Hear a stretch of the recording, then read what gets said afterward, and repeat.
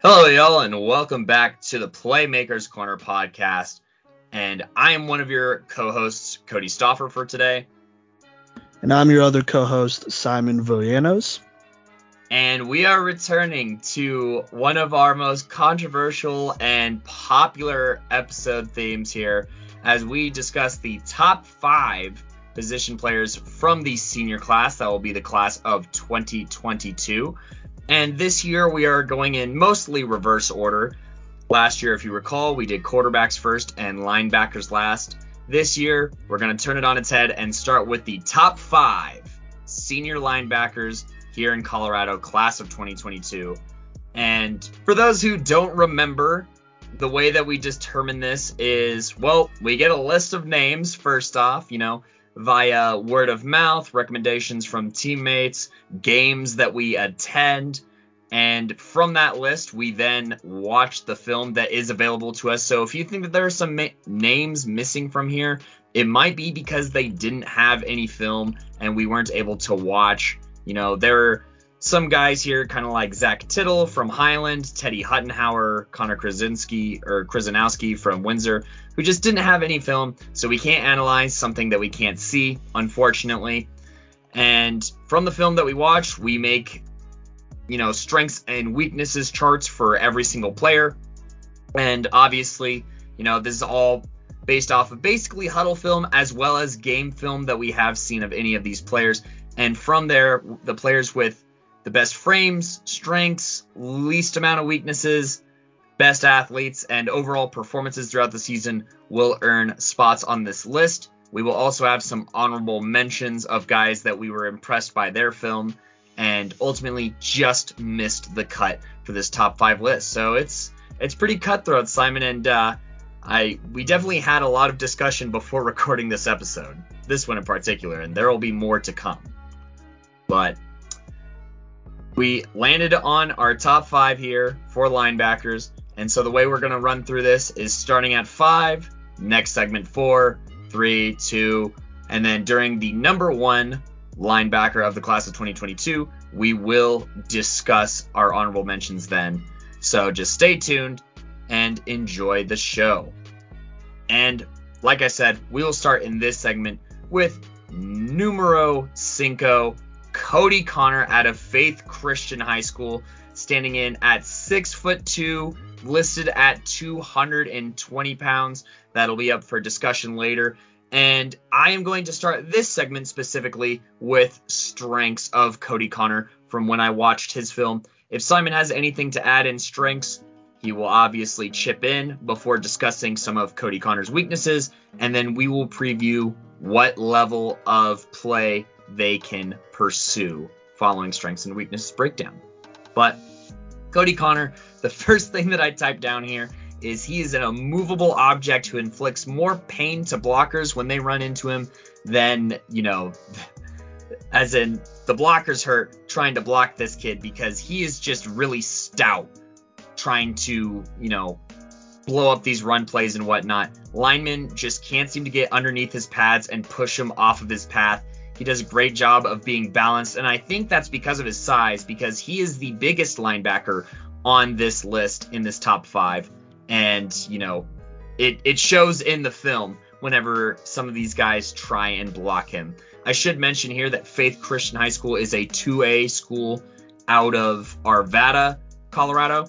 So we'll discuss that a little bit more and how that played into our rankings as well.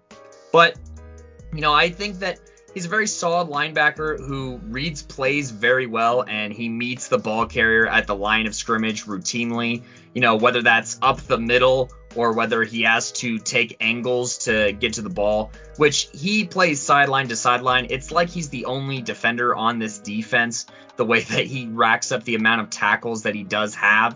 And, like I said, he reads plays very well, and he maneuvers through, the sea of bodies so effortlessly and efficiently. He does a great job of weaving in and out whenever it starts to get to the sideline, and he has to use his peripherals to make those plays.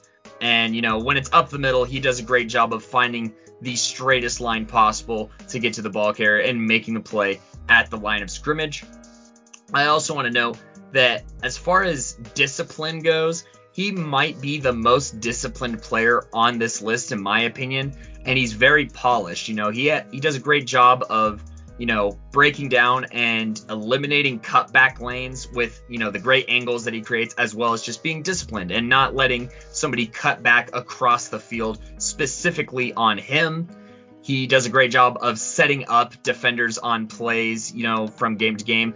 I'm not sure what the, scheme is over there at Faith Christian or what the leadership looks like, but I know that this team would be in a lot worse spot this year without Cody Connor there in the middle, kind of directing players to where they need to go, whether that's the D line or in the secondary. He does a great job of helping set people up in that secondary, and I think that's a great segue for discussing that, he has some of the most pass coverage of any linebacker in the state, and with that comes, a lot of pass breakups. He tips the ball, he has an interception, and if you look at his junior year, he also, had some interceptions as well. He makes a lot of tackles on screens, by reading the plays very well. Like I said, he does so well in the run game. He does the same for the pass game.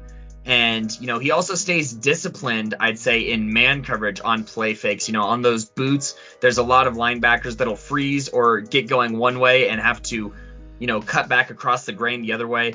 Cody Connor doesn't really fall for a lot of those, misdirection plays or anything like that. And once again, I just think that that's a testament to his discipline.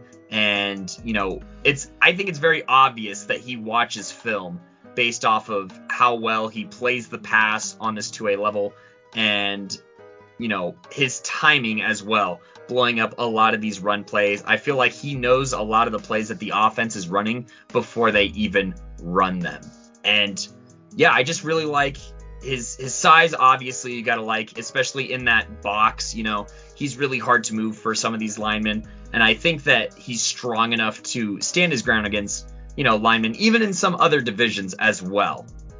And between that, as well as just his discipline in pass coverage, is why he earns the number 5 spot on our Playmakers Class of 22 top 5 linebackers list here.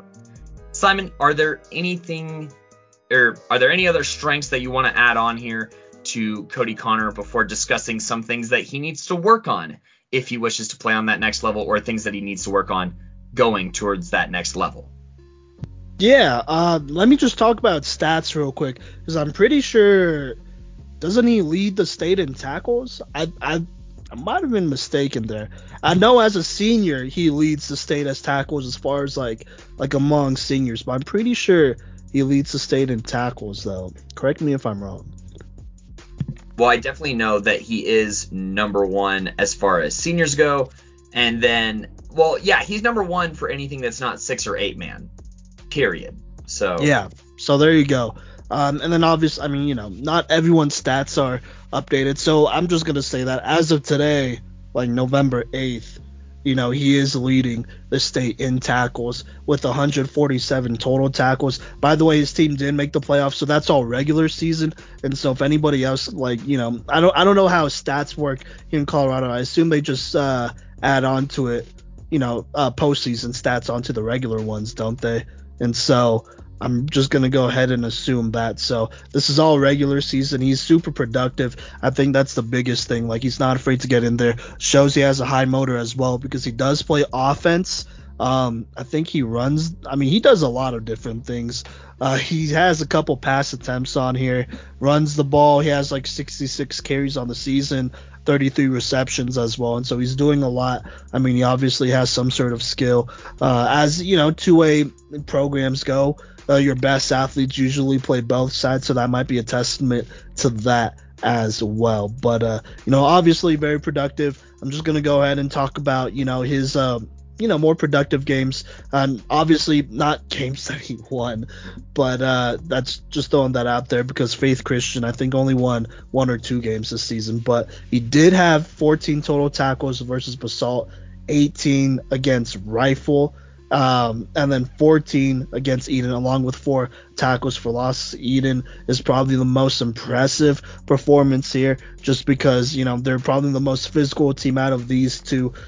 With Rifle, they run the ball a lot, so that should be expected. With Basalt, that's obviously equally as impressive, but they don't have the line that Eden does. Eden probably having the best line, size-wise in the entire state. Not the fastest, though, but, size-wise, one of the best ones on the 2A level. And so for him to do that, not only against that line, but against Ethan Flores, that is definitely impressive, and you have to keep that in mind here. That's definitely one of the reasons why he is in the top 5 for sure, and over some of these other guys we have in our honorable mentions. And so just keep that in mind whenever we do hit our honorable mentions. But other than that, he's here for a reason. And so with that being said, I'm going to go ahead and talk about some things I think he could work on. I think number one, his biggest weakness is just speed and agility. Cody, you could probably agree on that. Speed-wise, like top-end speed-wise, I mean, he's not going to beat anybody in a race.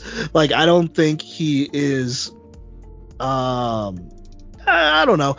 He's definitely not as fast as many D1 running backs, that's for sure. D2, you could probably have a little bit more argument there, depending on the size of the running back as well and their style. But speed-wise, it's just not going to pop out. And even if he does do his 40-yard dash, I don't know if that's necessarily a stat that'll help him.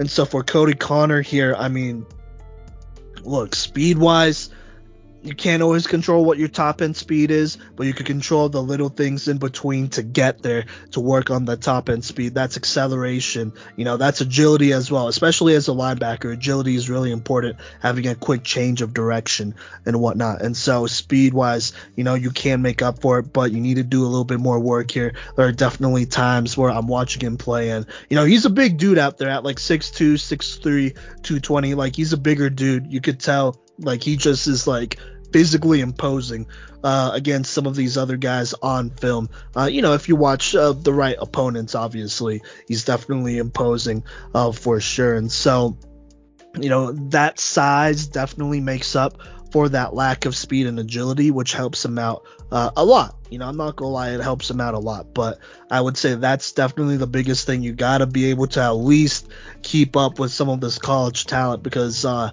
the next level, everyone's bigger, everyone's faster, and obviously everyone's an athlete. And so, yeah. The next thing, I mean, these two are kind of tied together. It's technique work in terms of block shedding, pass rushing, and then leverage. I think those go hand in hand. I think leverage is a technique type of deal when it comes to block shedding. So there you go. Let me start with leverage. I think there are definitely times he is way too high. Especially when he's working inside. I would say there are some times where, like, he actually has to engage with the guy and he can't just track down the running back on the outside. When he has to engage with some linemen, he definitely gets a little bit caught up, and he should be faster than linemen. That, first off, that's a standard. You need to be faster than linemen. If you're as fast as a lineman, maybe you should be playing defensive end or something different, right?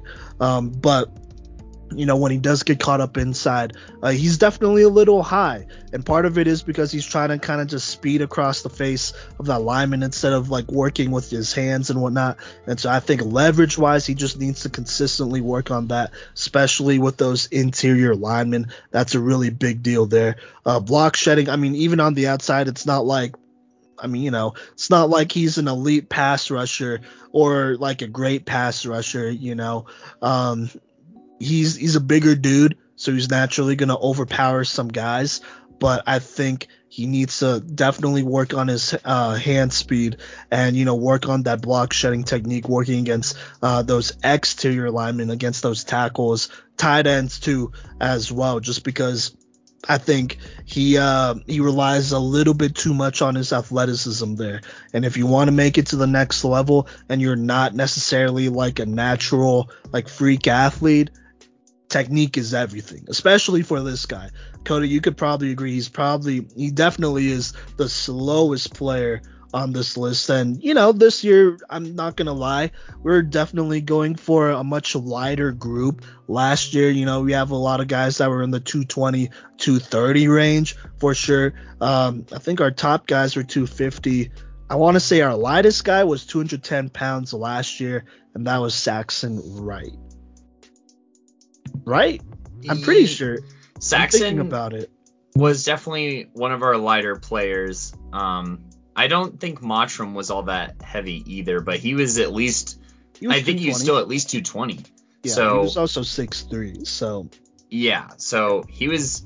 Our list was definitely just bigger in general last year. So for Cody Connor to be the biggest guy on here is a bit of a surprise. And like you said, it shows in some of the areas of improvement, as far as speed, agility, and explosiveness too. I think that his backpedaling footwork lacks, an explosive push to get back into coverage faster. And I think that, with that extra step or burst that, he turns a couple of tip passes into interceptions.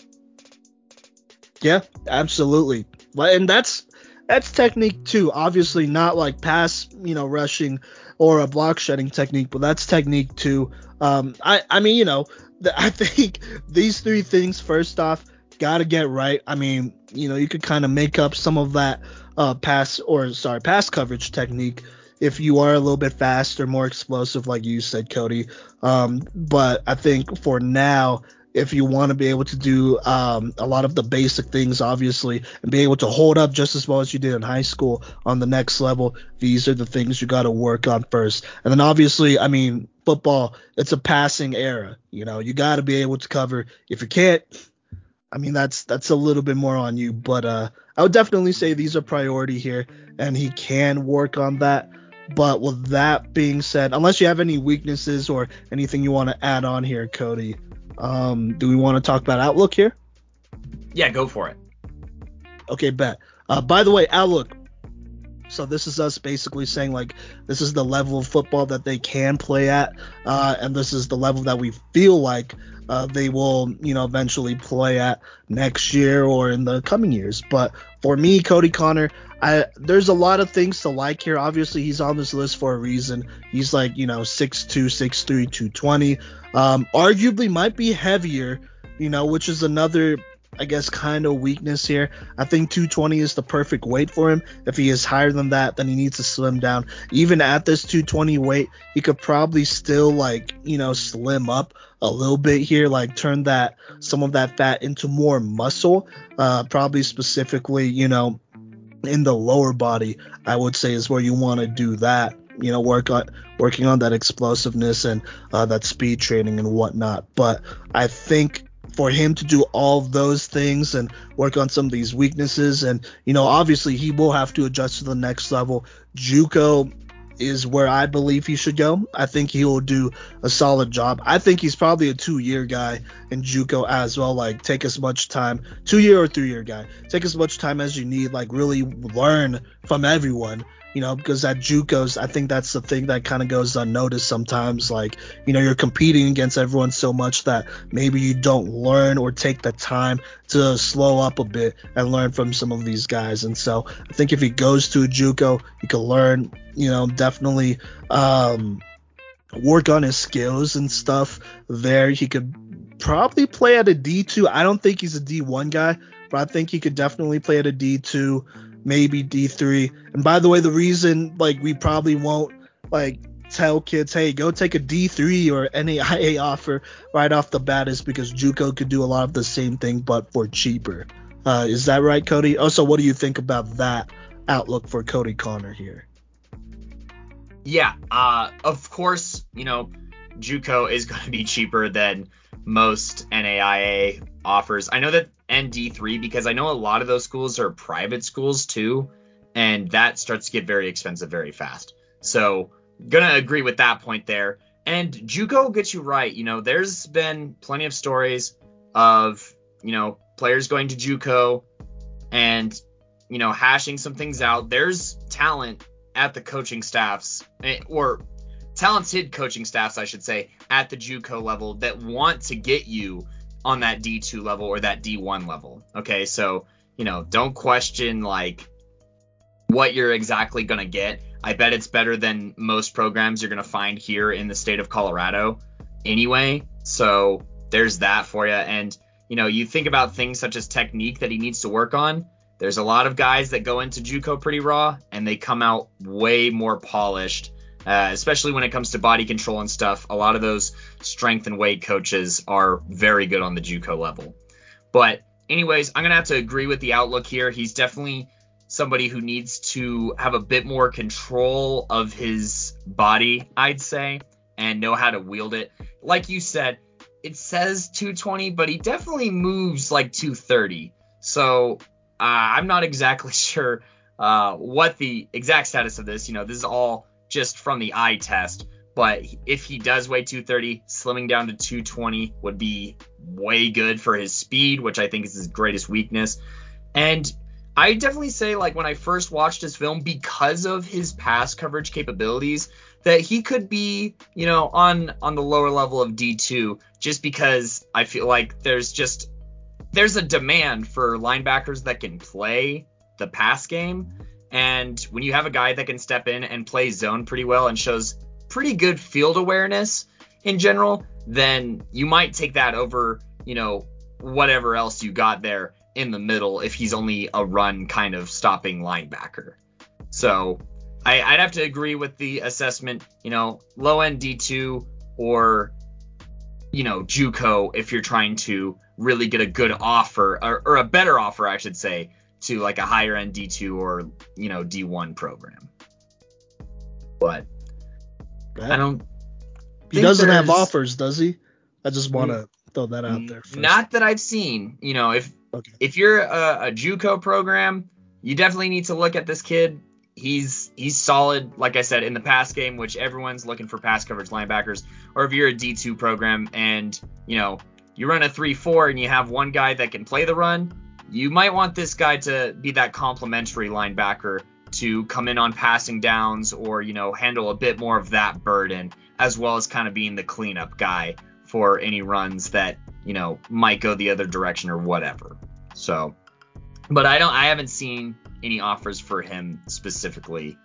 Granted, players, if you want to update outlets like us or other schools on offers, please get a Twitter.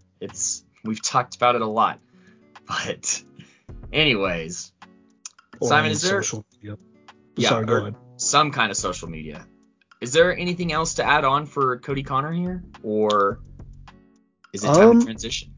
No, not too much. I'm just going to throw this out there as well in case JUCOs are listening for any reason, just because I want to help him out. Like I said, he played offense too, and I assume he played special teams as well. And so, he's even at the worst, like he's a guy that you take a flyer on. I mean, you can't teach, like you just can't teach like 6'2", 6'3", to over 200 pounds, so 220, 230, and so it never hurts having a body out there that you could use on special teams, whether it's hands teams, or maybe you have a guy that could flip to offense, like as an emergency guy if you need to, like you could get in there and be a blocker or a fullback or something like that, and so, or tight end, or so I'm just going to throw those out there as well. Like I could definitely see him switching positions as well if he wants to play a different one. Because he does have some solid receiving stats here as well, despite not being on a talented team. He has some really good games here, and so I'm just gonna throw that out there.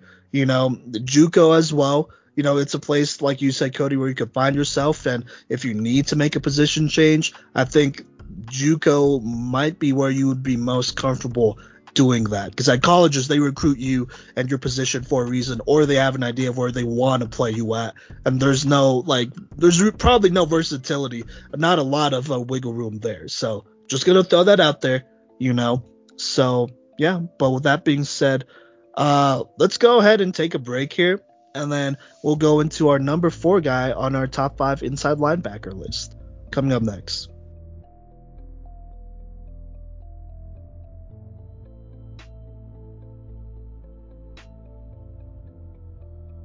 What's good, y'all? Welcome back to the Playmakers Corner podcast. This is episode 82, our senior list, or part of our senior list series here. And so we're going to go ahead and talk about our number 4 guy in the state of Colorado in the class of 2022, by the way. So, if there's any guys that are juniors or underclassmen, they're not on here because I know we're probably already going to get messages about, what about this guy? He's a junior. So, with that being said, let me talk about the number 4 guy on this list, and that is Yair Shires Salazar, aka Chino, which is what I'm going to go ahead and refer to him as. And Cody, I assume you're going to do that as well. Yeah. He played for Greeley Central. Yeah. He played for Greeley Central. Cody, you and I got to see him live actually against Wes, and then I've seen him. Well, obviously, I've seen him play before, in the past, looking at his film and watching some live streams as well. So I'm just gonna throw that out there. And then I watched him in the preseason. They had a lot of snaps for a scrimmage game against 5A Pooter. So yeah, Pooter is 5A. They play in the same league, I think, as Legacy, I want to say. Yeah. And so I've seen him play against a little bit higher talent there on the 5A level there. And so with that being said, I'm actually going to go ahead and talk about his strengths here. Here's the thing about Chino. He's just a really good athlete. He's a multi-sport athlete. I might add, he wrestles as well. I'm pretty sure he hoops.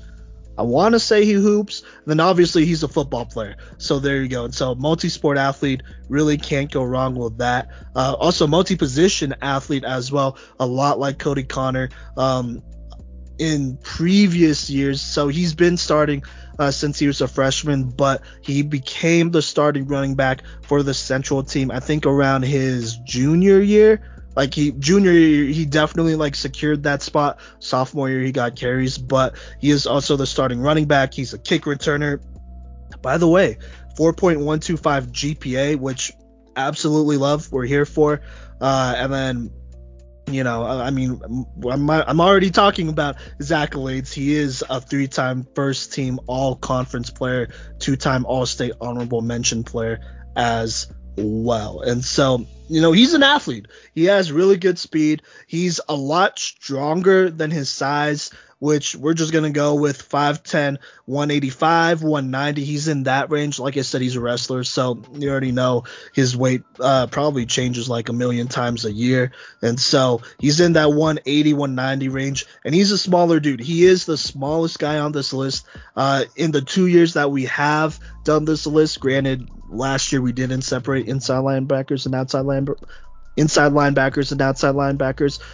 But he is the smallest dude that has ever made one of these here at number 4 at that 5'10", 190 range. But he's a lot stronger than he needs to be, or not that he needs to be. He's a lot stronger than he looks, and that's something that you got to keep in mind. He also has really good footwork, very good agility and speed, and so he's just an athlete. He's somebody that you could plug and play pretty much anywhere. There's probably not on this top 5 list this year because there's a lot of running backs, but he could probably play running back on the next level as well if he really wanted to commit himself to that, because I think he is a talented one there as well. Obviously, he did play for Greeley Central, so like Faith Christian, didn't win a lot of games. I think he only won 1 game against Greeley West this year, so make do what you want with that. Other than athleticism, I think he has good raw coverage ability, as in he can go man or zone and then make a play on the ball. Does have a couple interceptions on the year, and so I'm just going to throw that out there, both playing zone and man. He has really quick hands as well. He's somebody who could get a hand on the ball pretty quickly, whether to deflect it or to contest or to intercept. He's shown on his film that he could do all of that. And then the last strength point that I want to make here, like I said, he's a do-it-all guy. Could play special teams. He's made an impact there. I know he does have a couple blocked kicks. In that West game, didn't he block a kick or a PAT? I'm pretty sure he blocked a PAT. He's blocked a handful of PATs this year. So as far as special teams and defense goes, he has saved a lot of points. Yeah, and not that it mattered because it's Greeley Central, but you're right. He did save a lot of points here. He's very active on the special. He's probably one of our more active players on the special teams side of things.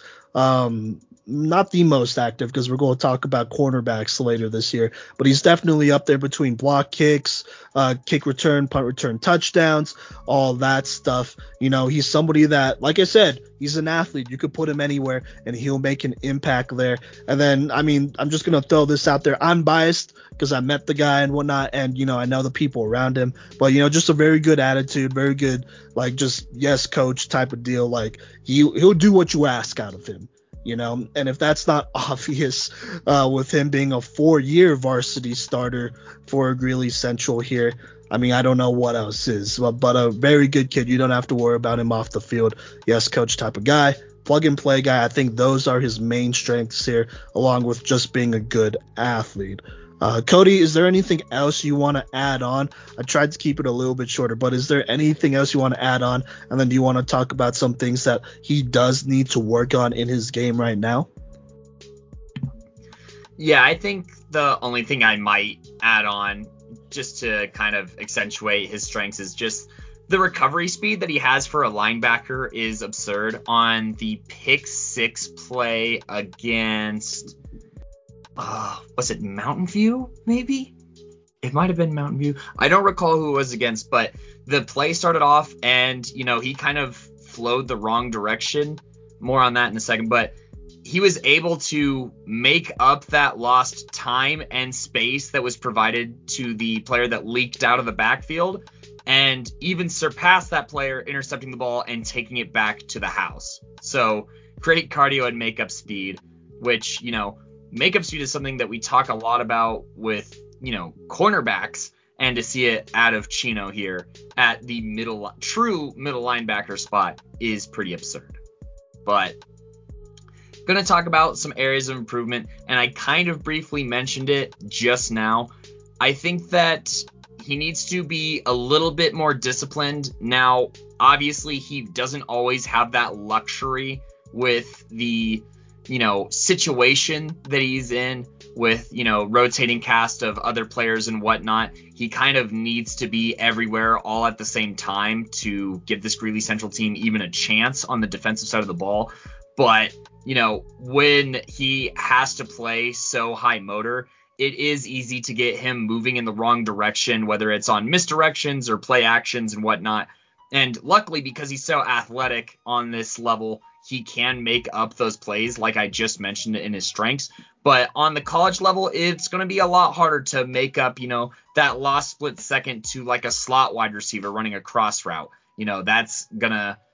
That causes a little bit more concern and can be a much bigger play. Or, that wide receiver jet sweep, reverse that could happen where, he's already lined up basically over the tight end, flowing one way, and then the play breaks the other way. That could prove to be really difficult on that next level.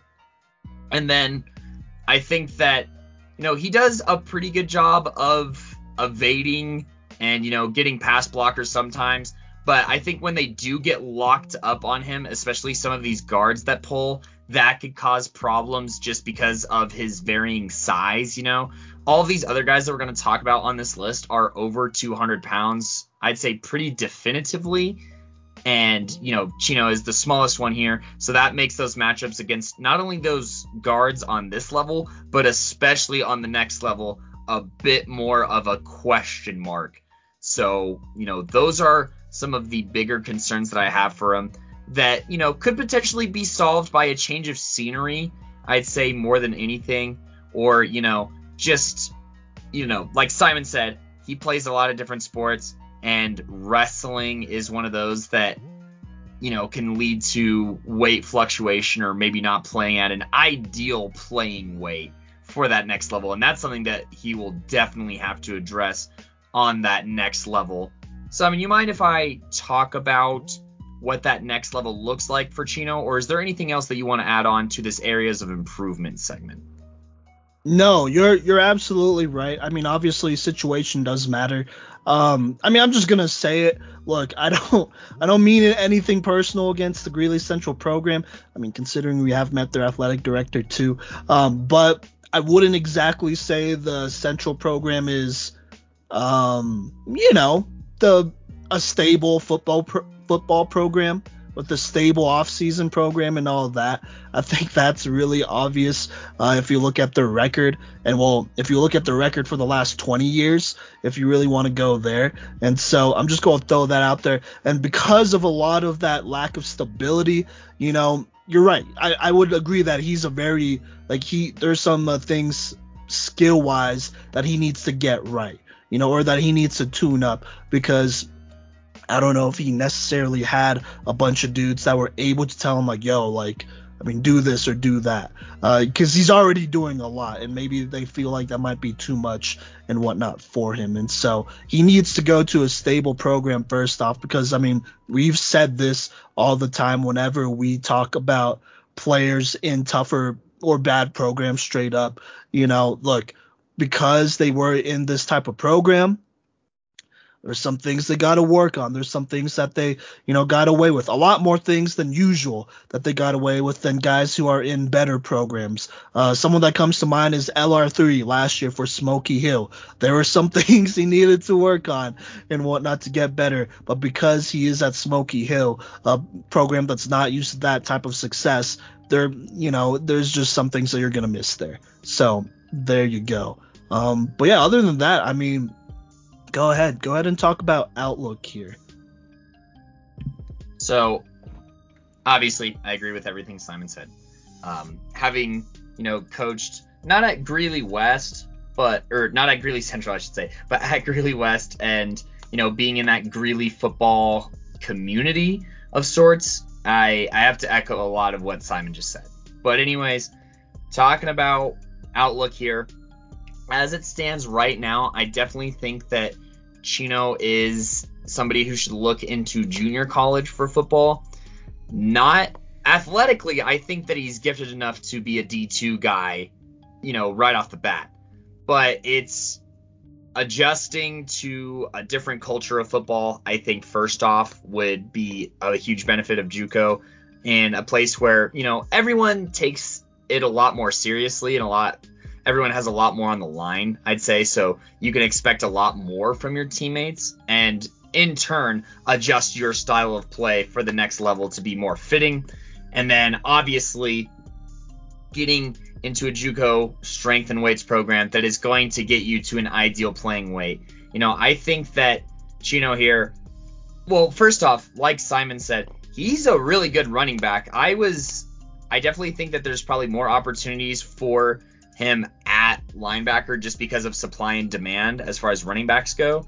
But he's a really solid running back. So, for a JUCO, it wouldn't be a bad thing to maybe have him as a complimentary back to like a D1 bounce back kind of guy. And I think that Chino's going to bring a, sort of grind and high effort mentality where you can legitimately play him, and he's going to make that, whoever that other running back is, work harder too. Otherwise, that other guy is going to lose his job to Chino, because Chino will outwork most people in that locker room, period. And in a running back room, it gets even better. So you have that going for you as a program, obviously, and Chino has that going for him as an individual. And, for Chino, he can also get to an ideal kind of playing weight and control. I think that reaching 200 pounds is pretty critical for him to find some success on those higher levels. I know that is asking for quite a bit, especially when, this 190 can fluctuate come wrestling season. So 200 pounds might be a lot, but at least a very stout 195 is needed to find some success here on the next level for Chino. Simon, where do you agree or disagree with my take? Well, yeah, he needs to go to a JUCO. I think that's not a bad thing at all. I think there are actually probably some JUCOs out there that if they have the money, they might spend it on Chino here. Because like you said, he's kind of just one of those locker room guys. First off, you can't go wrong with him being a locker room guy, because he's going to just, like you said, he's going to outwork as many people as possible. Very Austin Eckler-esque if I might say, a lot of similarities there. Both guys that are just relentless workers, talking to, Gino and knowing the people around him, and then talking to not Austin Eckler, but his coaches over at Eden back when I was over there. I feel like they have very similar characteristics right here. And so, he's not he's not a bad dude to bring in, because first off, he's not going to be a cancer to your locker room. If anything, he's going to uplift it, and, playing for a losing team for 4 straight years, that's not easy. Like, Cody, you and I mean, we've talked about this before. I would definitely have a little bit of a different career if I played on like just a bottom feeder type of team for 4 straight years, like not even success as a freshman. Not that he had any, because he was called up to play varsity right away. So, that's a hard thing to do. And then continue mentally to want to change that. Emotionally exhausting. Sorry, but I just had to agree with your statement that it takes a toll on someone. Yeah, more mentally than anything, to be honest with you. Well, physically as well, because you're doing a lot, but mentally especially. But he's a strong dude, physically and mentally, and you don't really have to worry about him. And so I think there will be some JUCOs here lining up to be like, yo, can we bring this guy in? Even maybe some colleges that are like, maybe we could have him as a walk-on, and he'll earn his way eventually, which I don't doubt that he can do. And so there's that as well. For him, I think, he plays linebacker right now, running back, kick returner. He's somebody who might play a different position on the next level. I would be open to that as well. I mean, he's not like the shortest dude, but he's not the tallest guy. He's at a decent weight. I'm looking at some of the things he's like doing out here, because he does post a little bit on his Twitter, not a lot, but just enough. I've been watching this video on repeat where he's benching a 225, which, by the way, that is that's what NFL players bench at the combine, or I guess potential NFL players bench at the combine. And so when you see those reps, like 20, 30 reps, that's 225, so reps of 225.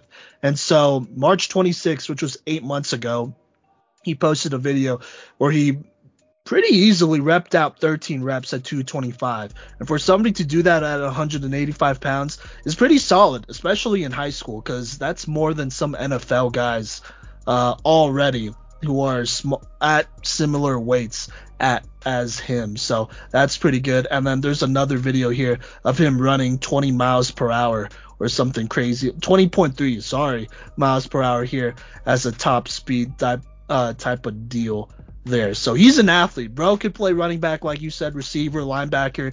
I think he could potentially, move up and probably be a solid safety as well, a solid like box safety / linebacker, depending on the squad. But I think he could definitely move around and not just play linebacker. You know what I mean? I think he could definitely earn his way on the next level, playing different positions.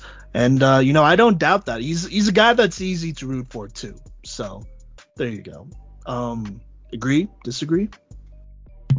Yeah. I gotta agree. Also, ladies and gentlemen, I don't know if Coach V here has ever traveled 20 miles an hour, so that is cooking for Simon to keep an eye on. Sorry, I had to bring that up because you just sounded blown away. But anyways. Well, he's running 20 miles an hour. It's not like, yeah. Yeah. Could you catch him, Simon, in your prime? I don't know. I didn't train like that, going by miles per hour. I don't like treadmills. I have, so there you go. Fair enough. I have to run out on the track. But in all seriousness, I agree with everything that you had to say, and those numbers too. Those are important to share to scouts. Scouts are that's those lifting numbers can sometimes be the difference between a signing and them going with someone else. So just in general, for any players trying to go to the next level, hit the weight room. Obviously, they're going to watch what you do on the field first. But if you and another player look really similar, maybe doing 13 reps of 225 and running over 20 miles an hour is what gets you the nod over the other guy.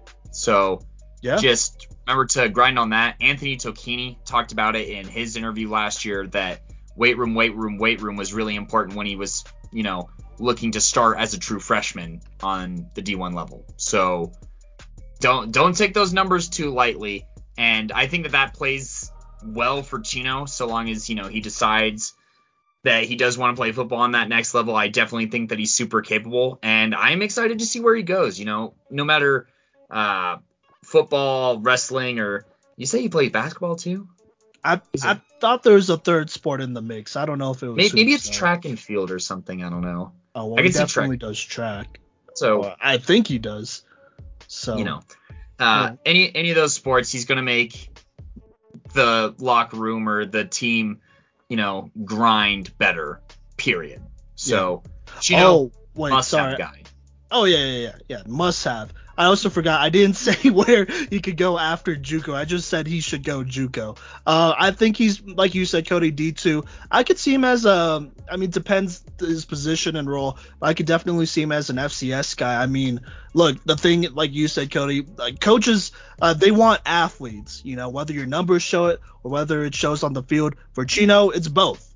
And so coaches want athletes. He is somebody who's, I feel really good about him going to JUCO. Probably a little bit better than Cody Connor because he doesn't have some of those like raw athleticism traits that Chino does.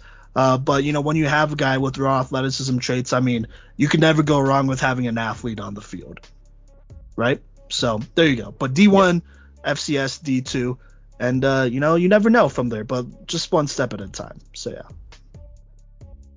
One foot in front of the other, much like our top 5 list, which we just wrapped up number 4, and we will take the next step and talk number 3 coming up.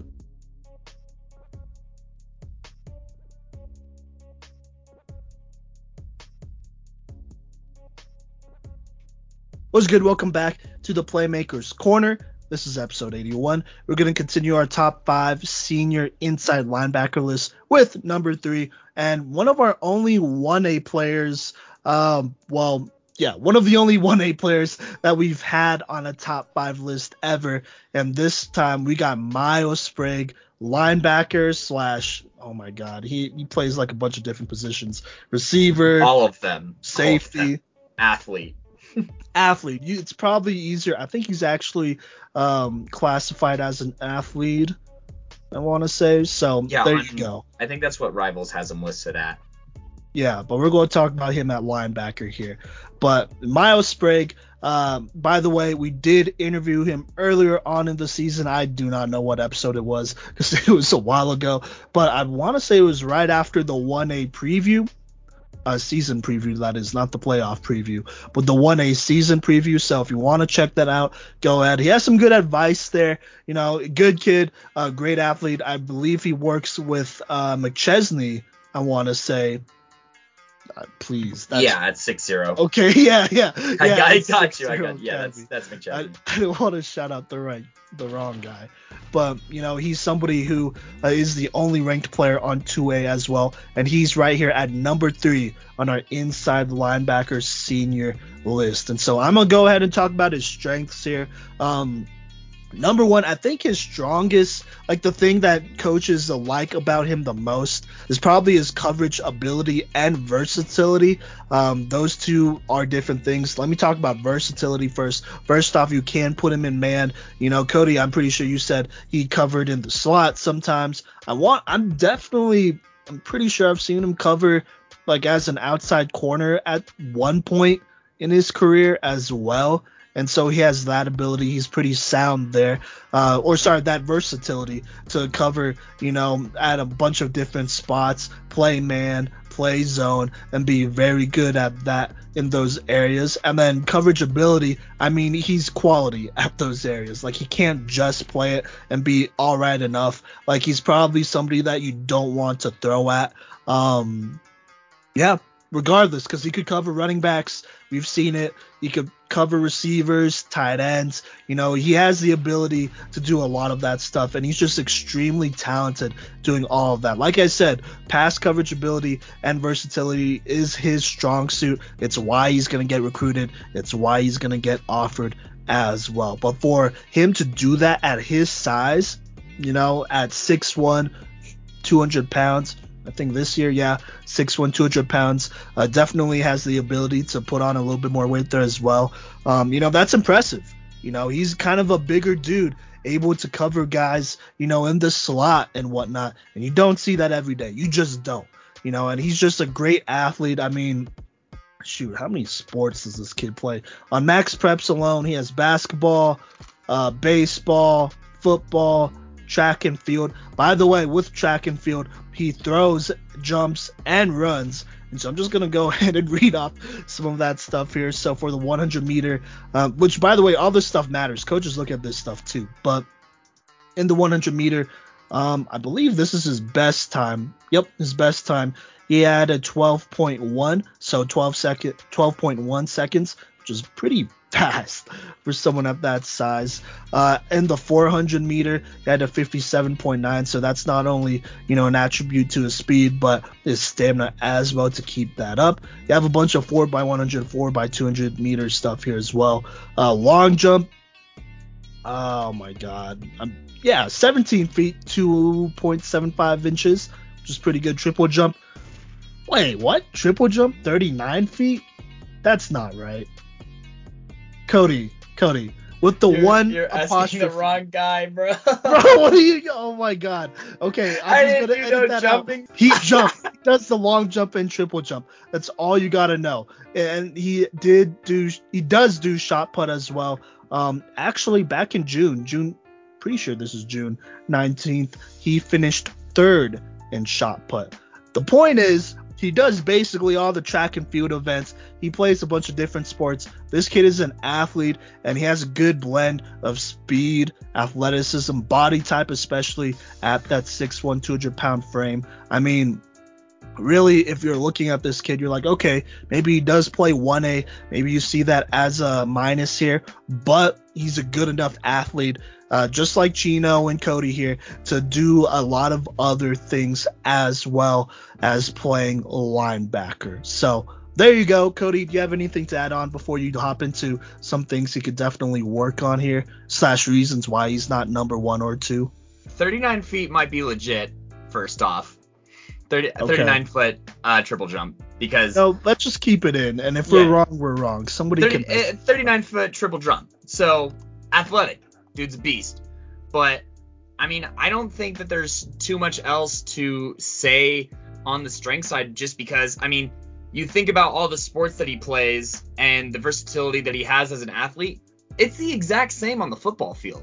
He can play almost any position on the field that's not like nose tackler or interior line. You know what I mean? So, like, he has good ball skills as a wide receiver. He has great defensive coverage as a safety / corner in years past, and brings that to linebacker. He has great physical, style of play that makes him a threat, both running the ball and tackling. So, he's a very sound tackler, and I just think that, you can see just the whole range of his game in just such a short amount of time, because, when he's at edge, he shows that he has block shedding capability with some hand fighting moves. When he's playing back in zone, it shows his discipline and patience. I think he's a very patient player, is the biggest strength that Myles Sprague has, because he can see the whole field, whenever he's playing linebacker. And that's probably because he plays every position. So he knows exactly what everyone is thinking at any moment in time. And so, that patience and that vision helps out at linebacker so much, because it makes it to where he doesn't overcommit or doesn't fall for fake plays or misdirections. There's a lot of plays in his film where they are doing some real kind of tricky stuff. They got some creative play calls on the offensive side of the ball, and Myles Sprague just stomps it out. It's not even bad play call or bad execution. It's Myles Sprague being that much better than the play call, being that much better than the opposing team. So there's a lot to like for Miles Sprague here. And versatility. You, the listeners, if you've been rocking with us, especially with these film breakdowns, versatility goes miles here. And that is why Sprague is at number 3. But no laugh there, Simon? You didn't like that joke? That's fine. It's all right. If Miles stop laugh. Well, Sorry. We'll worry about that later. But yeah. We'll transition here. I'll stick to podcasting. We'll save the stand-up comedy for Tuesday nights. But, some of these areas of improvement here for Sprague, I don't think that they're anything that he can't accomplish. But I think that the biggest question mark here is sometimes changing direction laterally, especially back against the grain, is kind of missing an explosive step. He is able to transition and he has pretty good hips fluidity wise, but it doesn't have that kind of, that snap, that shot out of a cannon kind of cut back across the grain on the defensive side of the ball. And, that's really nitpicky, but it's something that he can do being the athlete that he is. And it's something that I know he's capable of. And so something that I want to see him improve on, and something that hopefully by the time he gets to that next level, it's all ironed out.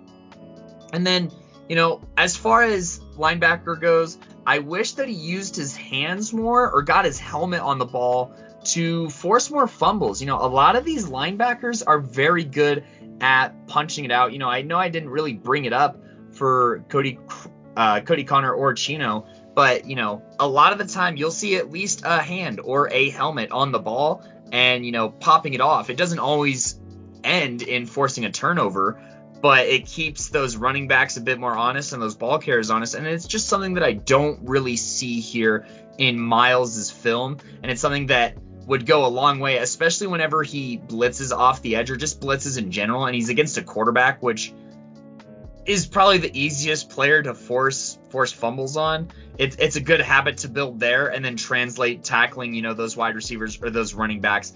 And, this is playmaker's corner, right? We talk about playmakers here. Miles is a playmaker, but I think he can take it even up another notch by forcing more fumbles. And, there are some plays where, it is a jump ball situation with the offensive player. And I don't necessarily blame him for not coming down with it. But there is one play against Wiggins where I think that Miles should make that interception. Simon, I think you know what play I'm talking about. It was like that quick tight end seam route where, he does a great job of flipping his hips and getting back into position. And, if he was the wide receiver on the play, I think that he wins it 9 out of 10 times. And so I don't know if this was the 1 out of 10 times that he doesn't win it on the defensive side of the ball or something, but that is an interception that he left on the field. And I think that he leaves a couple of forced fumbles on the field as well. So forcing more turnovers, I think, is something that Miles can do and something that I would like to see. And just, at 6'1", 200, it would be nice if he did get a little bit bigger before heading to that next level, because I see some of these guards that are signing to these schools and some of these tackles and the strength and numbers that they put up and the size that they have. And that is something that he's going to want to be careful of, because if some of these next level guys lock you up, it's kind of what I talked about with Chino. That could be a bit of a challenge here at 6'1", 200. So getting a bit bigger or just stronger in general is something that I would like to see from Miles Sprague here. And, something that I witness and can attest that he has improved at over the years. And, he would give a shout out to McChesney for that over there at 6'0". He, go ahead and listen to the Miles Sprague interview for even more reasons to like this guy. But Simon, do you have any other areas of improvement to add, or do you want to kind of talk about that interview and the energy that you got from it as to where he could go on the next level?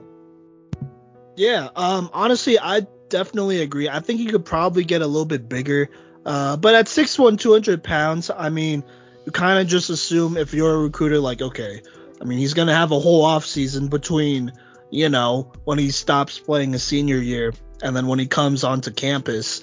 And so I could see him making it up to 210 here. Now, if he was to put on more than that, I think that'd be a little bit too much. He's kind of another guy just like Chino, especially just like Chino, who could potentially play safety, corner as well, maybe a little bit better than linebacker. The difference is, Miles Sprague is like 3 inches taller and then 10 to 20 pounds, depending on the day, 10 to 20 pounds heavier than Chino here. But that's really it. But with that being said, I can talk about his outlook, talk about the interview and then his outlook here. So interview wise, he did say he has some connections. Well, first off, let me start with his family. I want to say his uncle and pops both play D1 ball. So he has good athletic genes already. Correct me if I'm wrong here, because I want to make sure I get this right. And if I don't, it's fine. But did his dad play at CSU and his uncle play at CU, or was it the other way around? Might be the other way around. Ooh, the specifics skip. I think that sounds right. Yeah. Or I thought his uncle might have played at CSU. But either way, he has family who has played on that Division I level and is familiar with what you have to do to get recruited. Yeah. Is a good way of putting it, and the skill level that you have to be at to play D1 ball. Yeah, I think you're right. It was his uncle at CSU. After this, I'm going to have to message him about it, but that's fine. So he has, he has guys around him, obviously parent figures around him who have been at that level and so know what they're doing. And so obviously, if he was to play at CSU, there's definitely a little bit of, of a family thing, a family legacy thing there, which isn't bad because he's a good athlete who I feel like is a D1 guy. Like, the more I watch this film, the more I'm like, for someone his size to move like that, have that speed, athleticism, agility, I think he's a steal. Definitely like a full ride guy. I could see him playing FBS if he wanted to, in the right situation, by the way. Definitely in the right situation, FBS. FCS for sure. He could play for UNC if he really wanted to, which I don't know. We'll see. But in terms of offers, I'm going to talk about that first. First off, like I said, he is a 2-star, and I am going off of the offers I see on his Twitter right now. For sure. Okay, so for sure, on May 4th, he was offered his first offer from Chadron State. And so that was a couple months ago. Oh, shoot. Okay, sorry. That was weird. But anyways, offered by Chadron State. That was his first offer on May 4th. His last official offer, at least one that he posted on, was actually last week, November 5th, where he posted that he was offered by CSU Pueblo, an official offer. But in terms of visits, he's visited CU Boulder, that is. I assume he's been at CSU at one point as well. He was invited out by Nebraska. Actually, he was invited out by Nebraska when they played Michigan. So that's kind of a big game to be invited out to, in my opinion. So, there you go. So there's definitely interest here. I know in his interview, he talked about a couple teams having interest in him, but not yet pulling that, that offer quite yet, or pulling as in like pulling the trigger on that offer. And so that's kind of where he's at right now. He does have a couple offers though, and he has made his visits as well. So that's kind of where he's at. Like I said, I think he's a D1 guy. I don't think he should go JUCO because I think he could definitely play D1 right now. He has the raw athleticism and, height and all that stuff and the skills to do that. And so that's kind of just where I'm at. I think he is much better than his 2-star rating. And then also, by the way, on Max Preps, in terms of verified results, if you look at that, it says he's 5'10", 154 pounds. That's from a national combine 2 years ago.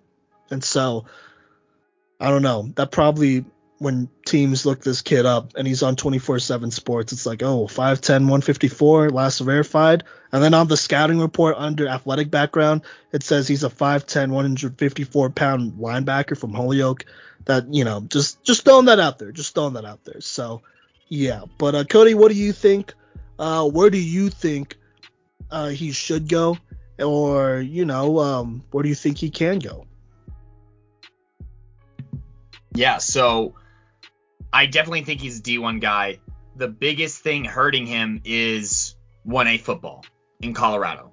It's plain and simple. If people don't live here, they don't know, A, just how competitive the North Central League that he played in is, and B, they don't understand the talent that's kind of hiding here in 1A. And Holyoke faced one of the tougher schedules, if not maybe even the toughest schedule in all of football, between playing North Central and also playing Florence earlier in the season. Like, that is a brutal schedule. They faced a handful of the playoff teams this year, as well as facing Meeker in the first round of the playoffs and, going back and forth with a much higher seed than them. So, and I think that they find that success because of obviously the Sprague family in general, but what Miles Sprague brings to the football field.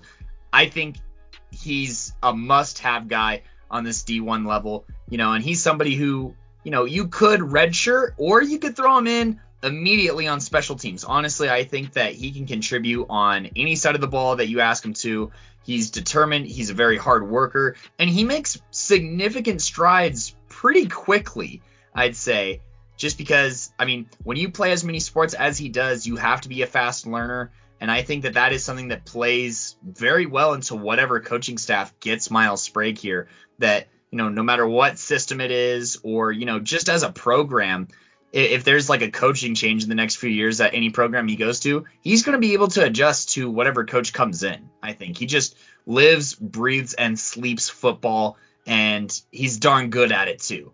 So absolutely need to have Miles Sprague on your roster as a Division I athlete.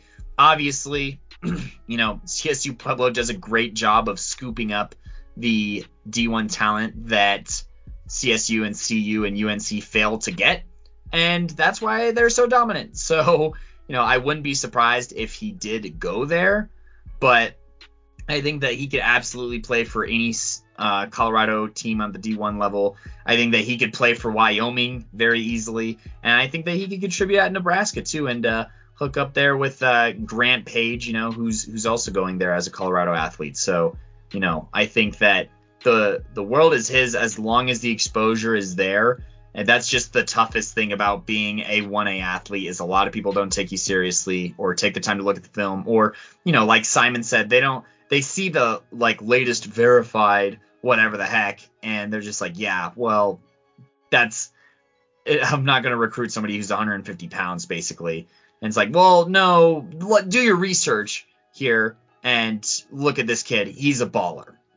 That's where I'm at, and where I think, his struggles in recruiting are at is definitely because of being a 1A football player. There's no doubt in my mind about that. If he's playing on the 4A level, he probably has another 5 offers as a D1 athlete. Is that fair to say, Simon? Yeah, he'll have a lot more offers than that, probably. But no, yeah, absolutely. I think that's definitely something that always comes up. Oh, he played 1A ball, especially 1A ball. You could get away with 2A, I would say, because there's a lot of talent there, at least this year for sure. But 1A is it's 1A, and so I think he is somebody that you could plug and play. Also, we haven't really talked about this a lot, but he's a good dude, a very good character guy, a good one to have in the locker room. He's a competitor. Obviously, he talked about him competing against some other guys over at 6-0 Academy, guys who are playing on the 4A and 5A level, and being able to stack up kind of okay, or well, not just okay, but good enough, if not better. And so I'm not worried about him. He could definitely go somewhere, compete, and earn his spot there as well. He's just one of those grinders, that will find a way to get it done when all is said and done. And he'll do what he needs to do to get there. We've talked about his versatility. Not only that he can do it, but he could do it pretty well. Multiple things, and so. Yeah, that's Miles Sprague. I'm sure he'll find a spot. Honestly, he would probably be really perfect in the Big Sky Conference, arguably the most, competitive conference on the FCS level. I don't know if you've checked out those top 5 or top 25 rankings for FCS, but there's pretty much everyone but UNC's in there in the top 25. So that says all you need to know there. But maybe, turn it around and get going. But no, seriously though, like FCS, Big Sky conferences isn't a bad conference to play in. There are guys who go to the NFL from there all the time, and like I said, arguably one of the most competitive ones. Just looked at all the ranked teams. You have top 5 teams, top 10 teams, multiple ones there at that. So I wouldn't knock it. And maybe I am doing a little bit of recruiting for UNC here, but that's not a bad thing. We right? always try. We even always though do. They never listen to us, which is fine. Well, yeah. So, with that being said, let's go ahead and take a break here, and then we'll talk about our last 2 linebackers here. Plus, in case, you are wondering where is this guy or where's that guy, honorable mentions coming up next.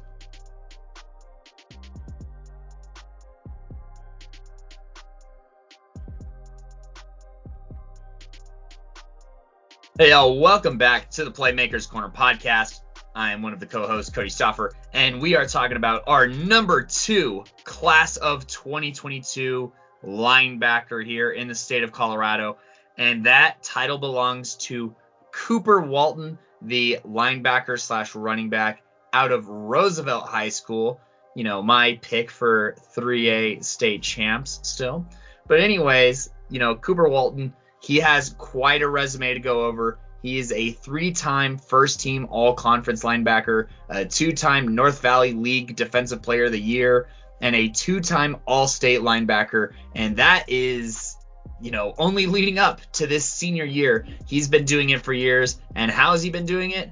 Well, very physically. That is the first thing that jumps out for strengths on Cooper Walton. He is an incredibly strong and physical football player. He tackles through ball carriers. It's the way that everyone should initially be taught, but he's one of the few players that I see routinely carry out the punishment and drop the hammer and tackle through football carriers. And I think that the first thing that allows him to do, that so well is he has an excellent stance at the linebacker spot. I know that that's not something that we really talked about up until this point, but a lot of the guys that are honorable mentions because their stances were hard to look at and were evident in their play and in their reaction time. Cooper Walton does not suffer from that. He has an excellent stance that allows him to jolt into position. It allows him to time blitzes very well. It allows him to take great angles to get into the backfield. And, it allows him to fire off really fast, and it makes it really hard to block him. I put here that a lot of the times that, guards or centers or tackles try and pick him up, he's just too quick to be blocked most of the time. And that's a testament to his great vision to evade the blockers. That's a testament to his footwork, evading blockers. And like I said, that initial start where he just fires off the ball so well and so fast.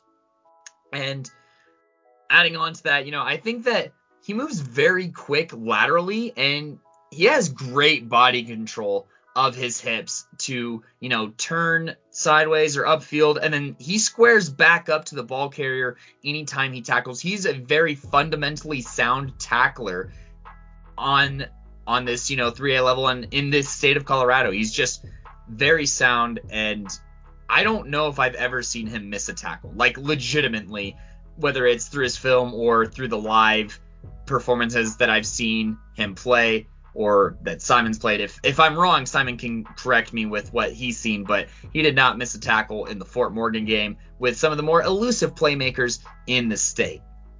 I also think that on top of these, he just has a good feel and flow for, the football field. He does a great job of reading a quarterback's eyes, when playing in zone coverage and deciding whether that's the moment to use that kind of, that good leverage that he has and that good explosiveness that he has to either go upfield and blow up this quarterback, or whether, in that split second he makes the read to take a step back and bat a pass or lay down a massive hit that, jars the ball loose from a receiver or what have you. He's just super strong and imposing, and, he's got to be a quarterback's worst nightmare, especially when he does a great job of covering a receiver in his zone and passing it off to the next zone. He does a great job of showing awareness there.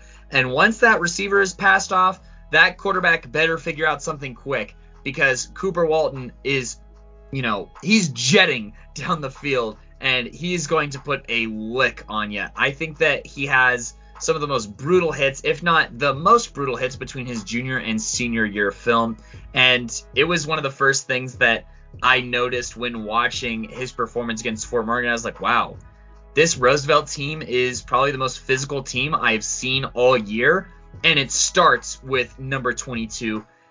And, I think that there's even a lot of room for growth there as well. But just real quickly, I almost forgot to mention, he's 6'1", 210 pounds, which, gives him a great frame for laying the wood on, these receivers running across the field, or these running backs. Oh, these poor running backs that catch swing passes, and he reads it well and takes that step up field. They're in for a world of pain. And, like I emphasized more than once, quarterbacks, oh my goodness, do not be holding on to the ball with Cooper Walton coming at you.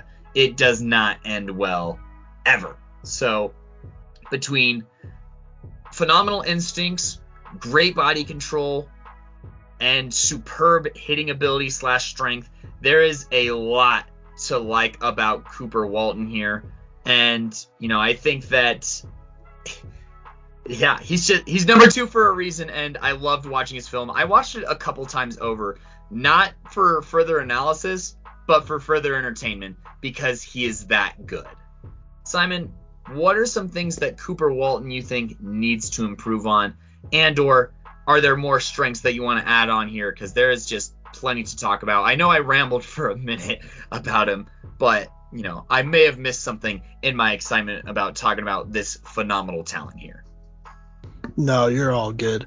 No, I agree. I think his bread and butter is definitely, being kind of that run stopper linebacker that cleans up a lot. You could probably spy him on a quarterback and he'll hold up pretty well. He's just one of those guys that does really good against the run, and that's why, he is going D1. He's going to CSU, by the way. And so, there's no doubt about that. I think for him, it's probably some of these other things. Like, I wouldn't say he's as versatile as some of the other guys on this list. Not as versatile as the number 1 guy. I would say biggest weakness is probably that he needs a wider variety of pass rush moves off the edge. Definitely relies on that speed a lot, which is not a bad thing. I mean, don't make it harder. Like, if you don't have it in your bag, then just use something else and make it work, right? But that's probably the biggest thing. I mean, Roosevelt, they do have him an outside linebacker sometimes, which is why he's listed there on some sites and whatnot. But, he doesn't do bad off the edge. He's shown that he can play off the edge. But, if it's a blitz or something like that, he just needs to be able to do better.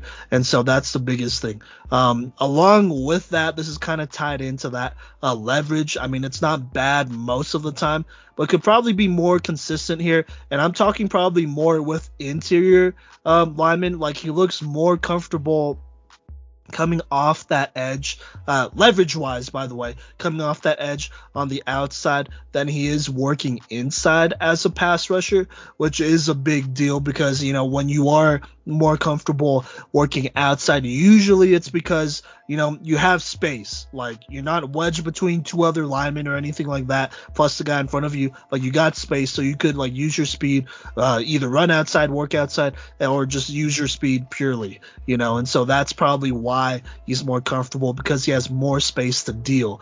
Now, when you're on the interior, you got to be better technically because, one false like a move or, your hands aren't fast enough or whatever, you're clamped down and then you're pushed into the center or into the tackle or into the lead blocker or whatever, or into one of your own guys. And so you have to be on top of it when pass rushing interior linemen. And so I think that's probably the biggest thing. I wanted to be specific there because obviously in general pass rush moves, they could be better, but don't get it twisted. He's definitely better off the edge still than inside. And so that also helped with his penetration too, on run plays. And so I think those are the two things he just really needs to work on so that, CSU, they can use him in a couple different ways, not just as a glorified box safety or a linebacker that can only stop the run, but somebody who could also pass rush and impact the passing game as well. And speaking of passing game, he's not bad in the passing game at all. He actually plays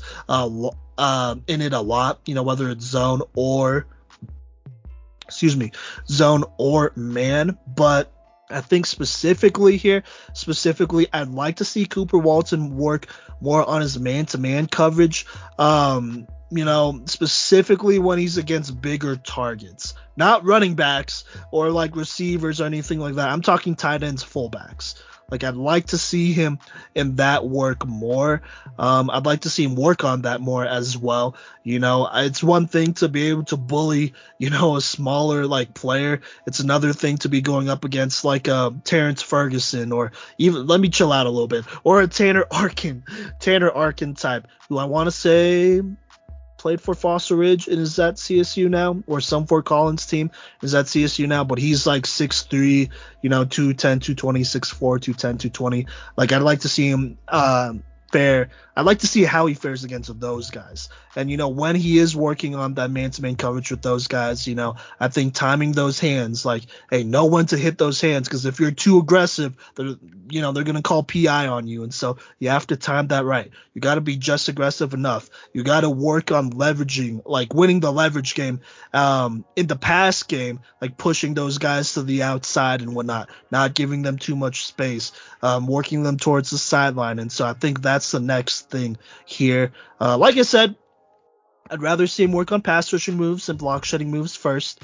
I think that's the biggest thing. But after that, then comes the man-to-man. Like, all right, how are you technically against these bigger targets? Because I know you could cover a running back and receiver, but how do you do against these bigger targets who can just out muscle you? You got to be at least, a little bit better there skill-wise. So there you go. Altogether, Cooper Walton is a great linebacker. He's as fundamental as they come. He's a tough player, and there's a reason why this Roosevelt team has such a good defense. Not just a good offense, but a very good defense that arguably is the identity of their team, not only this regular season, but going into the playoffs. So, yeah. But, I mean, outlook's pretty easy here. Or actually, Cody, do you have anything else you want to add to that before we go outlook? Yeah, well, I'm just going to agree that he does need to diversify his block shedding and pass rushing moves. I put, it's cool that he's usually too fast to have to use moves, but I want to see a bit more of it, especially heading into this Mountain West Conference this next year. And then just echoing, did not get to see a whole lot of man-to-man on running backs or tight ends. So nothing crazy there. But we know where he's going. We know what level of play he's at. So it's not like hypothetical here. He's committed to CSU and, 100% Ram. That's how it reads. And that was on June 13th. So that was a while ago, in the grand scheme of things before this season has even happened. Yep. So I guess we kind of got to talk about when we think we'll see Cooper Walton on the field. Simon, do you have any guesses on that theory? Well, first off, he does have an official offer. It's not a preferred walk-on. Just want to throw that out there, because when he did say that he was committed to CSU, there's no offers on his page, period. So there you go. And then the one offer graphic that right now he committed to CSU. And then I'm just looking at his Twitter page here. He committed on June 13th, and then August 8th, he posted a graphic saying that he got an official offer. So he does have a scholarship offer there. And so I don't know, maybe if he just reposted it 2 months, late or something like that. But there you go.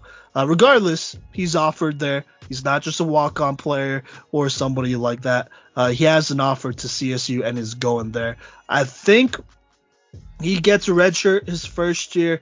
Addazio, he is a defensive-minded coach more so than offensively, and so there's probably going to be a lot more that he's going to have to learn there.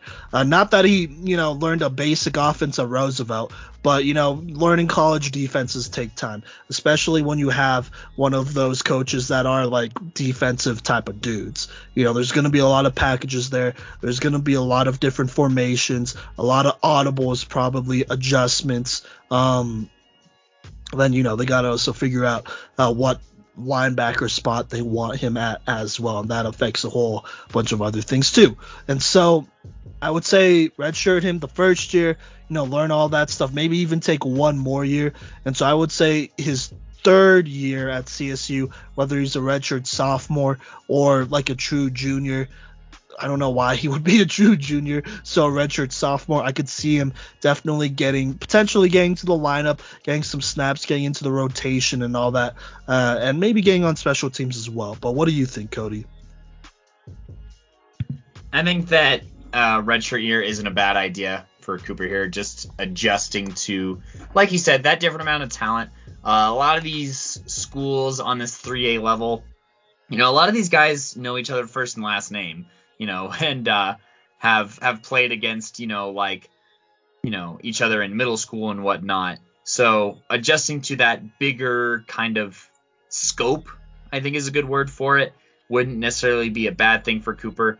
Like you said, he could definitely find the field as a special teamer just because of his raw, speed and physicality, which isn't a bad thing to have. I think that he's good enough to be, especially on like a punt unit, that guy where it's like, he could be a gunner, I think. Just because I think he's fast enough. I think I could say that from his running back film, and be one of those guys where, if they decide not to call a fair catch, well, they're going to get rocked and CSU is going to get the ball right back on like the 15-yard line. I think that's very possible here for Cooper, but I think a redshirt year, adjust to the game, adjust to school and whatnot, and just kind of get his feet settled in, and he'll have a former teammate up there, at least going to school, that he can kind of talk to and whatnot, which is pretty cool to know. So that former teammate being Brig Hartson. In case. Okay. yeah. I think I should have clarified that because I got to meet Brig at the Fort Morgan and Roosevelt game, and that's where he's at right now. So he has some roots there already, and I think that he's a player that Addazio obviously really likes, knowing Steve Addazio, and I think that Cooper's going to like playing for Steve Addazio. Yeah, he should. So I think that's a great fit. Glad he already has a home too, because if he didn't, then he would definitely be another one of those underrated guys with no offers. So yeah, but CSU, they're getting a good one. Also, I'm just going to throw this out there. Wouldn't be surprised if they say, hey, maybe we make him a box safety and go from there, maybe. But that's your redshirt year and your following year after that coming into play, and so they might move him around. It's happened before. That's something to probably expect when you go to college. Never be super comfortable at the position you play, especially if you're a phenomenal athlete, because they could definitely move you around and be like, oh, I think he's a running back on this level, or I think he's a receiver or something weird like that. So there you go. So just throwing all of that out there, that's why I'm saying, it would take him a couple years to get on the field, because I think they might have some other plans for him potentially. Regardless, he's good enough to get on the field, like just raw talent wise. So yeah. But if that is it, we're gonna go ahead, take a break, and then we are going to talk about our number one guy here.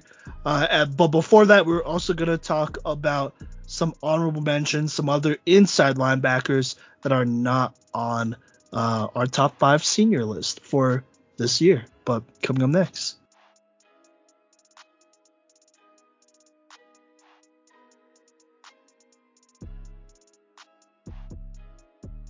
All right, y'all. We are back on our final segment of this episode to talk about the number one linebacker of the class of 2022 in Colorado.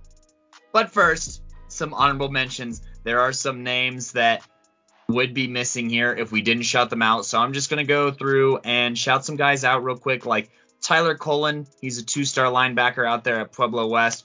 We were pretty impressed with his physicality and whatnot, but he just misses this list because of not a lot of pass coverage, if any pass coverage film.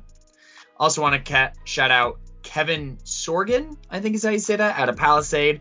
Obviously, he's a very intriguing prospect at 6'5", and he might be a name that we come back to for tight ends, depending. But that's another guy who's like, I think, third in the state in tackles or something like that. So that wingspan definitely plays a role in him flying all over the field. Some other honorable mentions include Brody Ashworth out of Castleview. He was up there in the state in tackles and has been for a while. Matthias Brown out of Strasburg, Colorado. If you haven't listened to the interview with Simon, Matthias Brown, and Landon Martin, that is an absolute must, I think, here. And some other guys that get shout-outs here is Junior Gonzalez out of Pomona, Dorian Pacheco out of Lutheran, right, Simon? That's Lutheran. Yeah. And okay, cool. Jack Weiler, he was one of those guys at Arapahoe that just didn't have enough film for us to really do a breakdown on. Zach Cobb out of Peyton, Colorado, and some other guys that I watched film on that, just missed out on this list for little things here and there is like Michael McCary out of Legacy, Bode Hogan out of Broomfield. We'll probably do breakdowns on these guys another time. Miles Poole out of Thornton, Colorado, who had a phenomenal season. Much respect to him. Max Zeiger out of Smoky Hill. And, the biggest name that is probably going to be missing from this list is 3-star linebacker Jordan Norwood out of Valor, who just misses out. With all that being said, Simon, do you want to introduce our number one linebacker for the class of 2022? The number one linebacker in the state of Colorado in the class of 2022 is Loveland's very own inside linebacker, Ian Loomis. This guy is 6'3", 215. Is that what we decided on? I'm looking at his Twitter page and it says something different. Yeah, 6'3", 215. He is that dude. This guy, I'm just going to be honest, personally, he stood out to me last year in his performance against Palmer Ridge. Oh my God. Absolutely. Is this going to be too harsh? I don't care. He dominated Connor Jones, who is a University of Michigan commit, by the way, committed last year. And so he he dominated him. Obviously, he went up against Jackson St. Aubin as well, that center who got offered by New Mexico State. He probably went up against Alec Falk as well, offered by UNLV. Basically that entire Monument Moving Company, he wreaked havoc. They could not block him. They just couldn't, because in that game against Palmer Ridge, they just couldn't run the ball. They weren't getting anything, and there was a lot of trouble when they weren't running the ball and they were trying to pass their way out of it with Luke McAllister. It was Loomis that was in there, if he wasn't in coverage, by the way. But it was Loomis that was in there causing pressure, making McAllister uncomfortable. I think he actually forced a fumble in that game as well. It might have been a strip sack, but I don't know. I don't but there you go. I think that's where I saw him first. He was one of those dudes that was just everywhere, along with Jaden Tafoya. But he's not 6'3", 215, and he graduated last year. And so there you go. So Ian Loomis, he was a beast, and that really continued into this year, where he is up there as far as tackles go. He had 136 total tackles, and then notably he has 20 tackles for losses, 80 sacks, 12 hurries, 2 interceptions, 3 forced fumbles, and then let me see here. And then a fumble recovery that I'm pretty sure he forced. So there you go. Very good stats, and then Loveland, they're one of the top seeds in the playoffs too. Who could forget? And also one of the top defenses in the entire state, having played guys and teams such as Broomfield against Cola Crew, he had 12 total tackles, 3 tackles for losses, a sack and an interception in that game, and a forced fumble in that game against a pretty good Broomfield team against Skyline, who they blew out 48-0. He had 9 total tackles. He had a hurry on the game as well. No interceptions that game. And then, I mean, not that this is saying a lot, but against Greeley Central, 16 total tackles, 3 tackles for losses. He also intercepted Genoa 1 time in that game as well. And so he's a very productive player.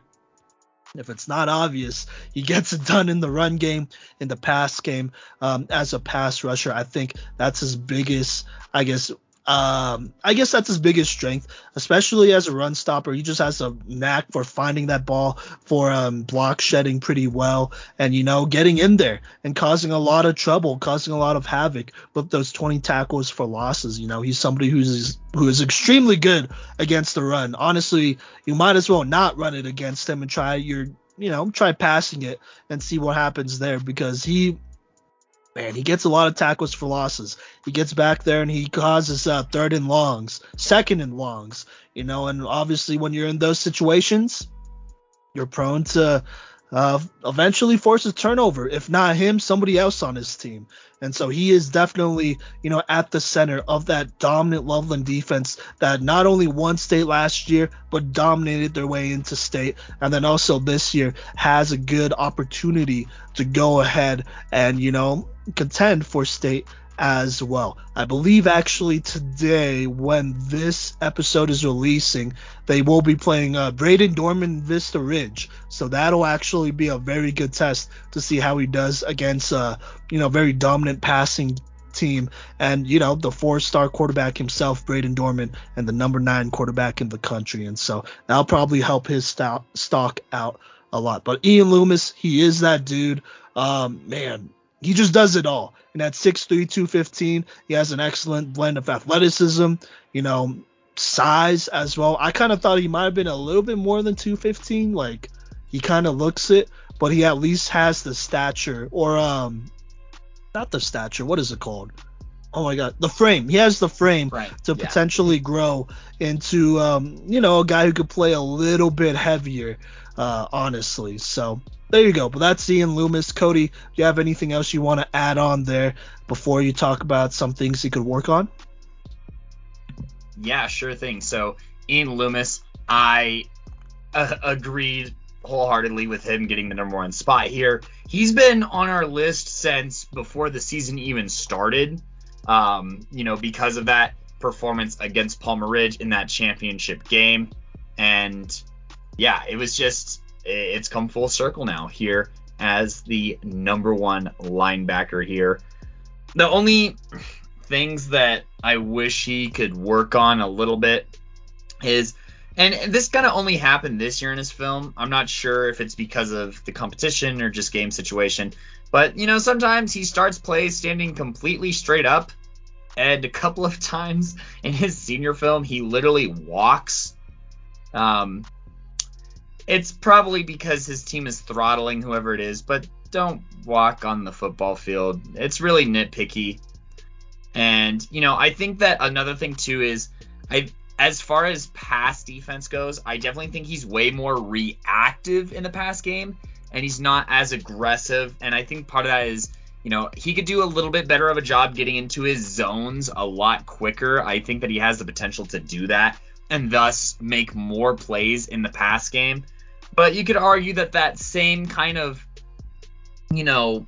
cautious and conservativeness in the pass game is what has led to so many of his interceptions. I put here that he is the connoisseur of the tip drill, because a lot of his interceptions come off of cornerbacks popping, the receiver, and him just being in the right spot at the right time. And he has that same capability as well in the pass game of just lighting people up and putting that ball up in the air for someone else to, get that interception. And okay, so areas of improvement: being a bit more aggressive and assertive in the pass game in general, and just showing hustle all game long. Other than that, just want to talk about more of these strengths before talking about outlook here. unless Simon has more areas of improvement to add. But, there's a reason he's number one, and it's because he doesn't leave a whole lot to be desired. Simon, do you have any areas of improvement to recommend before I jump into, just kind of basking in the greatness that is Ian Loomis, as well as talking college outlook? Honestly, I think he could get bigger.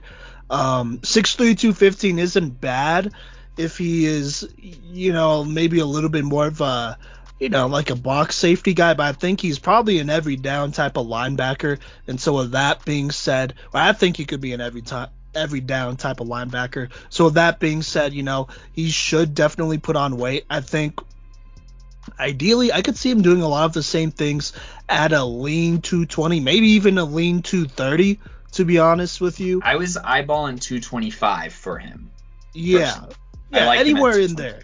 Because he is good. I mean, I think he's probably one of the more exceptional pass rushers too from his inside linebacker spot. Like I said, he gave Connor Jones some trouble last year in the playoffs, and so if a team picks him up and they're like, hey, you're 6'3", but we'd like for you to pass rush off the edge. I mean, you're automatically going against like tackles that are at least 300 pounds on the 1A on the Division I level, which I believe he is a Division I player, FBS or FCS. Probably more FBS though, and so.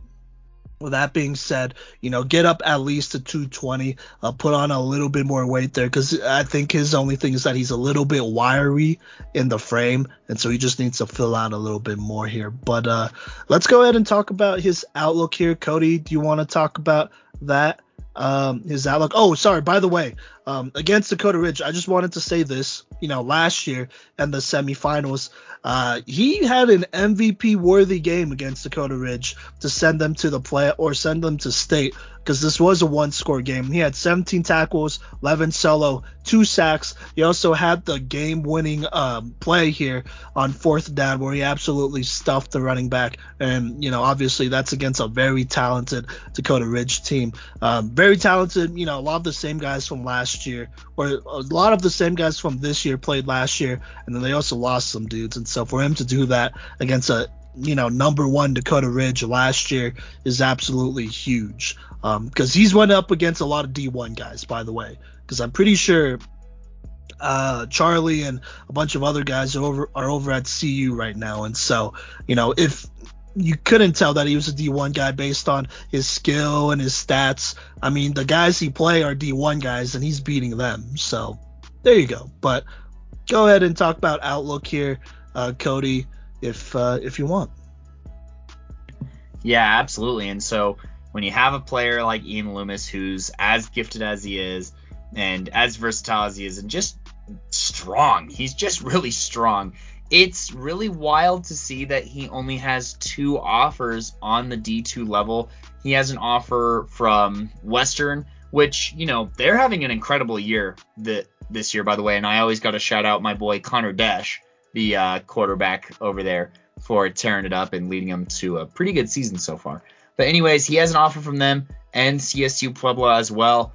And, he could easily start his freshman year on probably either of these teams, is my opinion. And he's being overlooked by, Greeley and Fort Collins are the same distance away from Loveland, essentially.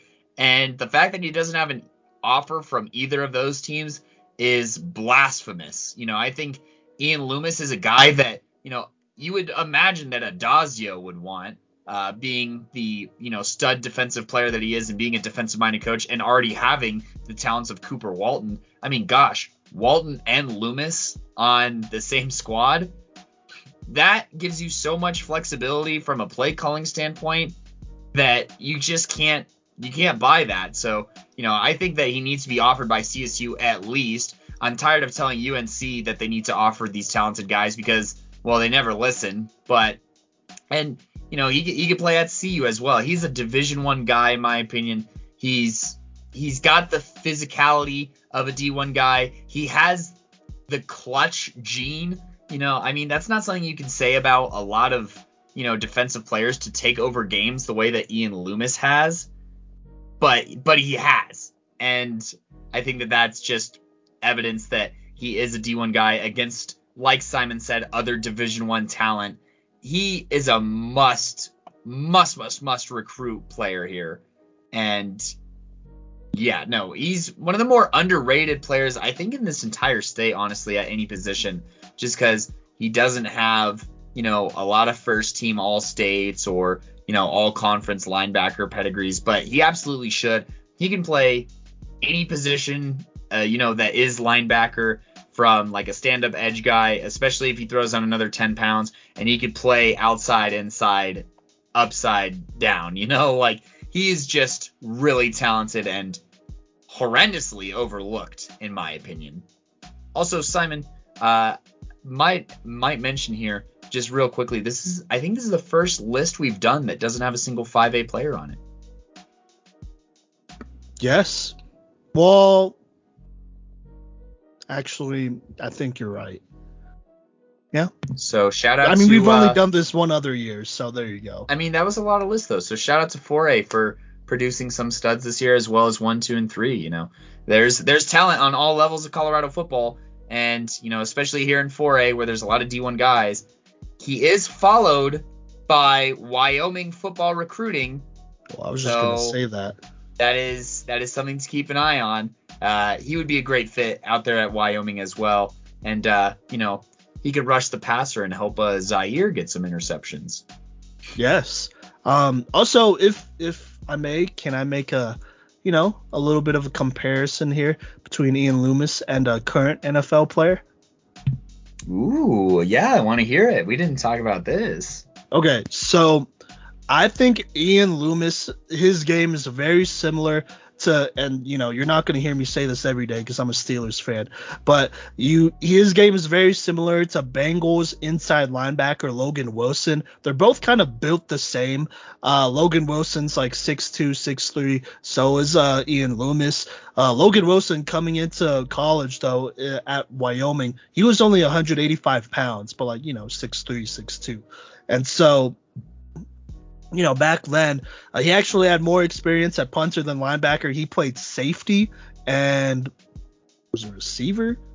Yeah, receiver in high school. And I think Ian Loomis, they have just very similar games, like kind of, taller, like lankier, I guess, if you want to say. I wouldn't say lankier because Ian Loomis is like 215, 220, but they're kind of in that same vein, and I feel like their playing styles are really similar. I wonder if Ian Loomis models his game off of Logan Wilson, because by the way, he is having a very exceptional season for that Bengals team, by the way. But I do wonder that because I think they have very similar games, and if he was to get offered by Wyoming, I could see them having maybe another one of those types. Now, the talent and all that, it depends on that, and work ethic, and a lot could happen in 4 years, obviously. But I think Wyoming would be a perfect fit, and if they do, they would probably be getting a Logan Wilson type. So that's kind of what I see here when I see Ian Loomis play. But, maybe a little bit of a better pass rusher too, though. Minus maybe some pass coverage stuff that Logan Wilson has. But, it evens out, right? Yeah, in the end. Yeah. So. What do you think about that comparison?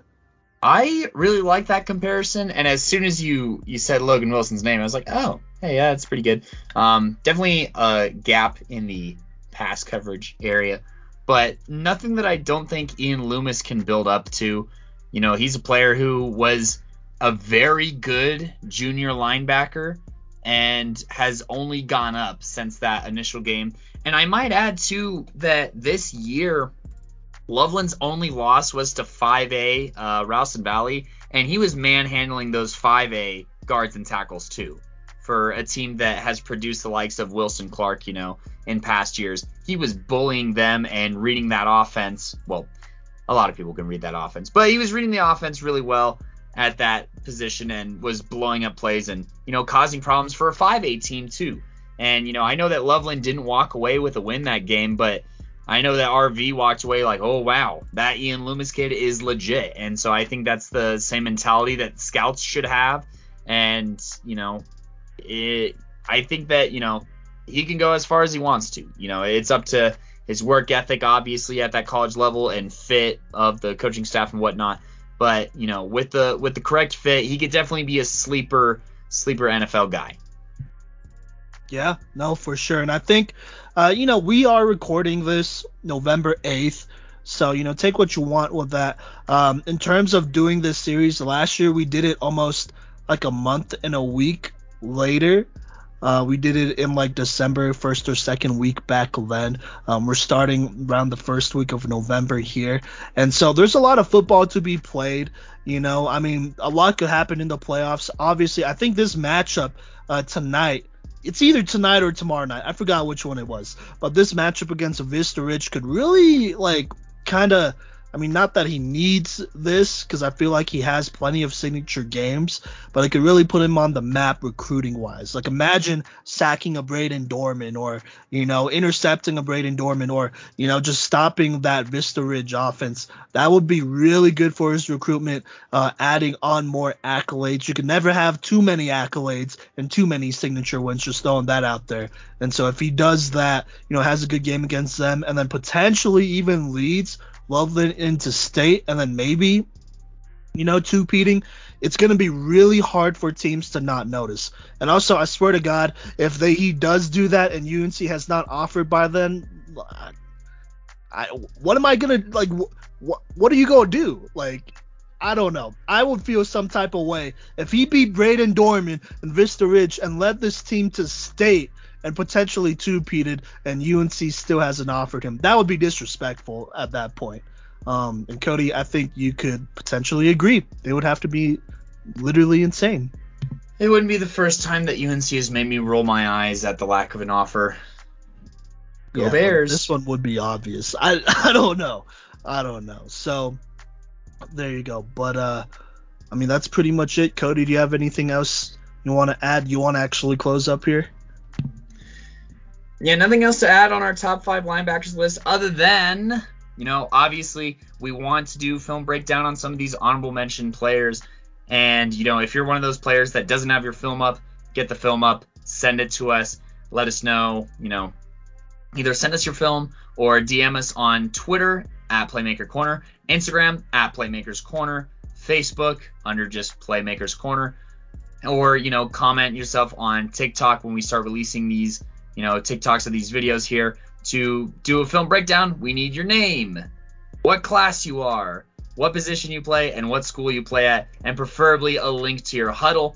We're going to not get to those requests quite yet. You're going to have to wait a little bit until probably the season's over, but we can start compiling a list. We already have one going of players to do already. And, congratulations to our top 5 class of 2022 linebackers for making our list. And shout out to all the honorable mentions once again.